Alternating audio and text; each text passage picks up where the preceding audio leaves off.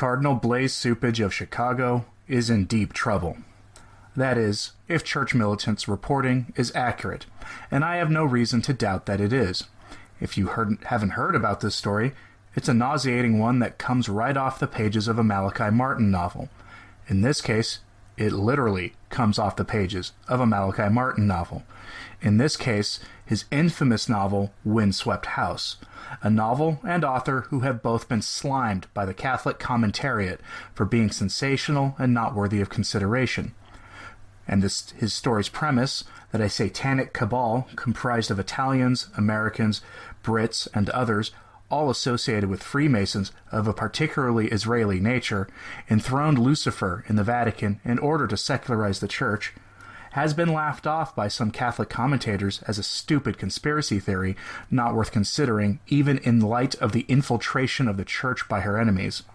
Late last week, Church Militant obtained documentation from insiders at the Archdiocese of Chicago that show that there are records of allegations against Cardinal Joseph Bernardin that charge him with sexually assaulting a young boy in a satanic ritual meant to profanize the Holy Eucharist. These charges come from 1957, when Bernardin was a priest in South Carolina, and fits the time frame Martin lays out in his novel. What's worse is that Church Militant says they have more and even worse information about Bernardin that comes straight from the Archdiocesan Records Office. Cardinal Cupich is allegedly being investigated by the federal government for hiding these documents from federal investigators, when they recently asked for all records of abuse in the Archdiocesan files. If true, Cupich is guilty of a horrendous cover-up. I'm not going to regurgitate Church Militant's story. That'd be a waste of everyone's time. I'm waiting today, like some of you probably are, to the release of that story. I have no reason to doubt the veracity of the story either, given Church Militant's record of reporting of the cover-up of clerical abuse, financial malfeasance, and general corruption in the Church today. Instead, I'll focus on the history of these allegations.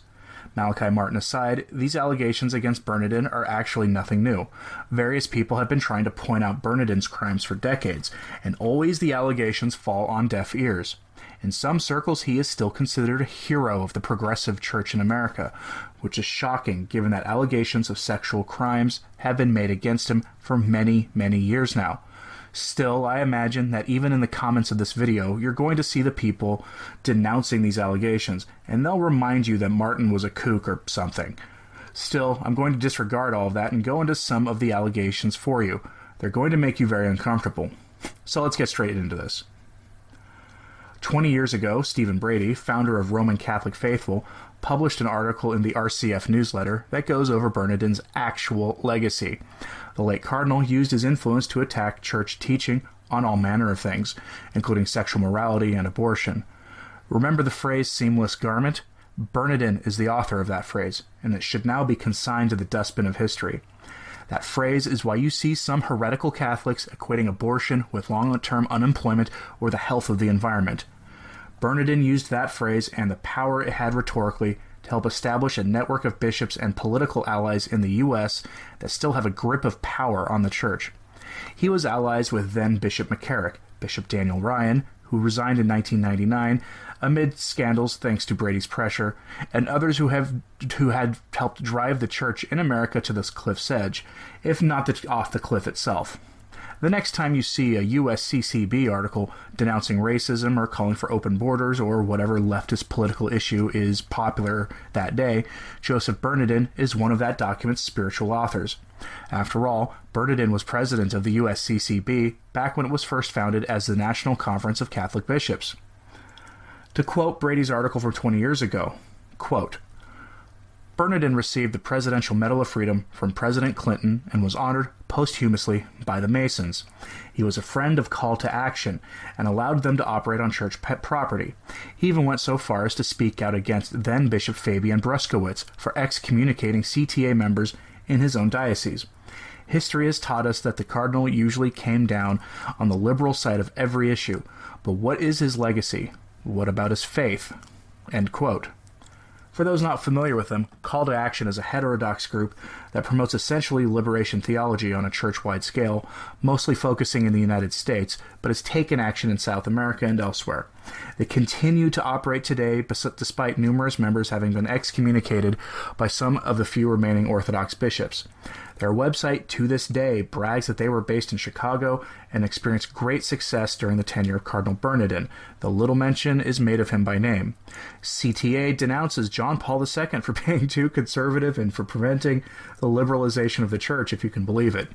To give you an idea, this organization's website references the 1976 Detroit CTA conference, where it called for radical change in the church, quoting their website. At the end of 3 momentous days of discussion and debate, the Assembly declared that the Church must stand up to the chronic racism, sexism, militarism, and poverty in modern society. And to do so in a credible way, the Church must reevaluate its positions on issues like celibacy for priests, the male-only clergy, homosexuality, birth control, and the involvement of every level of the Church in important decisions. End quote. Does any of that sound familiar to you 40 years later? It should. It's the playbook the modernists have been using to corrupt the church in the U.S. and abroad for decades, and it continues to do so today. This group was based out of Bernardin's backyard and experienced great success in his tenure as Cardinal of Chicago. Back to Bernardin himself, though. His close associates were truly signs of salt and light in the church. I'm being sarcastic there. The law firm that just so happens to represent the Archdiocese of Chicago handled a sexual abuse settlement made against one of Bernardin's closest friends from Charleston, South Carolina, one Monsignor Frederick J. Hopwood, who pled guilty to sexual abuse charges in 1994. In fact, several priests who were in his circle of friends would end up pleading guilty to charges of sexual abuse in the 1990s, when the abuse crisis hit the church and was beginning to ramp up. Bernardin was at the center of it, but what makes this bizarre is the allegations against Hopwood and Bernardin by extension. The two had lived together for many years, a practice that isn't uncommon among priests. Hopwood wasn't alleged to have abused only a handful of boys. He is accused of abusing hundreds of them. Hundreds. Again, does this sound familiar? Hopwood was just like McCarrick, but without the political success of McCarrick, though he did have a politically powerful friend in Cardinal Bernardin. But the story of Bernardin also involves allegations of murder, organized murder, specifically at least 2 counts. One priest, Father Greeley, wrote a tell-all book in 1999 that offhandedly said that the sexual corruption of the clergy in Chicago was much worse than anyone knew, and that the group had had one man murdered as a result, and had then murdered the murderer. He has never named names, saying, and I quote from his book in the Brady article, quote, "They are a dangerous group. There is a reason to believe that they are responsible for at least one murder, and may perhaps have been involved in the murder of the murderer. Am I afraid of them? Not particularly. They know that I have in safekeeping information which would implicate them. I am more of a threat to them dead than alive." End quote. The murder in question, possibly the murder of Francis E. Pellegrini, aged 47, who had been found murdered in his apartment in Chicago. He had been stabbed at least 20 times. His dog had also been stabbed. Pellegrini had been the organist and choir director at All Saints St. Anthony of Padua Catholic Church. He had also been a professor at a local small university. It is believed that he was going to blow the lid off the so-called Boys Club, the secret group of organized pedophile clerics in the Chicago Archdiocese. Then there's the story of Agnes from Malachi Martin's Windswept House. Despite what you may be hearing from some of the Catholic media, the allegations that came forward that I mentioned at the start of this video about rape as part of a ritual to profane Holy Eucharist does not involve the character Agnes from Windswept House. They are 2 different people, though maybe that'll change as more developments come out. But for now, I stand with that. For those not familiar with the story, in that novel, a group of American churchmen, led by a character named Leonardin, hold a black mass in a parish church in South Carolina on the feasts of Saints Peter and Paul as part of a 2-continent ritual to enthrone Lucifer in the Vatican.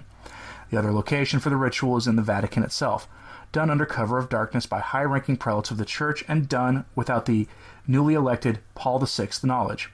The purpose of the enthronement was to secularize the church's teachings, and to secularize the church, to turn it away from spreading the gospel, not to have it become a overtly satanic organization.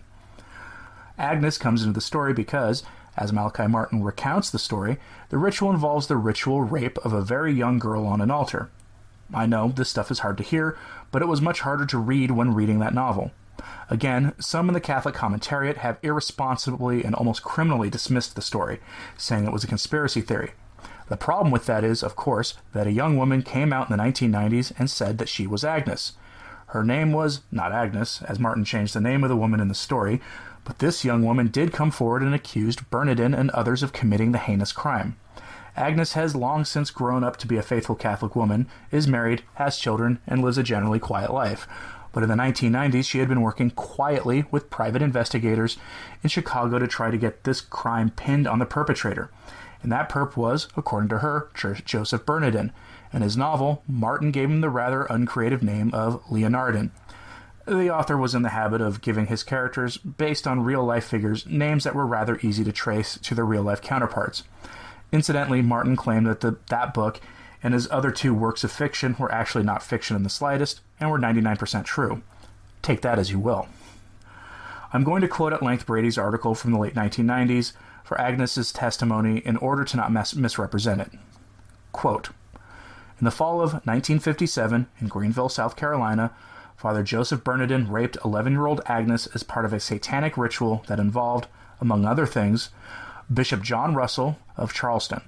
Brought to the event by an abusive father, Agnes was able at first to resist Bishop Russell physically, out of the knowledge that God had made her good, not bad as I was being told that I was. Her words.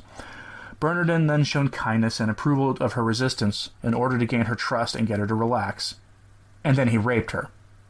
He followed the rape with a perverted use of a host, in an attempt to make Agnes swallow the guilt of the event. In the fall of 1992, Agnes passed a polygraph examination regarding these events. She also, in early 1990, told her story to Malachi Martin, who had been recommended to her as someone who could get her information to the Vatican, which Agnes knew had sole and immediate jurisdiction over such a case. Martin later wrote a novel, Windswept House, with the premise that Agnes had given him, that the Catholic hierarchy's tolerance of heresy, liturgical abuse, clerical sexual misconduct, and clerical pedophilia had one overarching explanation at root: a network of Satanists whose smoke had ascended high in the church. End quote. As an aside, if you listen to Malachi Martin's interviews with Bernard Jansen from around that time in the early 1990s, he makes reference to Satanism in the church, but he never really goes into a lot of detail, though he would later in his book, obviously. 1957 is also the year that the victim in the church militant story cites as the year that he was assaulted by Bernardin in South Carolina. Cardinal Cupich's problem in all this is that the Chicago Archdiocese had records of all the allegations made against Bernardin, including these allegations, made by Agnes and others, often to his face in interviews, which took guts. These records were hidden from federal investigators, which is a felony, so pay attention to the news in the church today, though I suspect that this story won't get wide traction. The notion that a cabal of satanic homosexuals had enough sway in the hierarchy of the church to prevent an investigation being conducted against an evil but widely loved prelate of the church is almost too sensational to be believed. But I'm reminded of stories I've heard from former Vatican insiders, who have long since retired.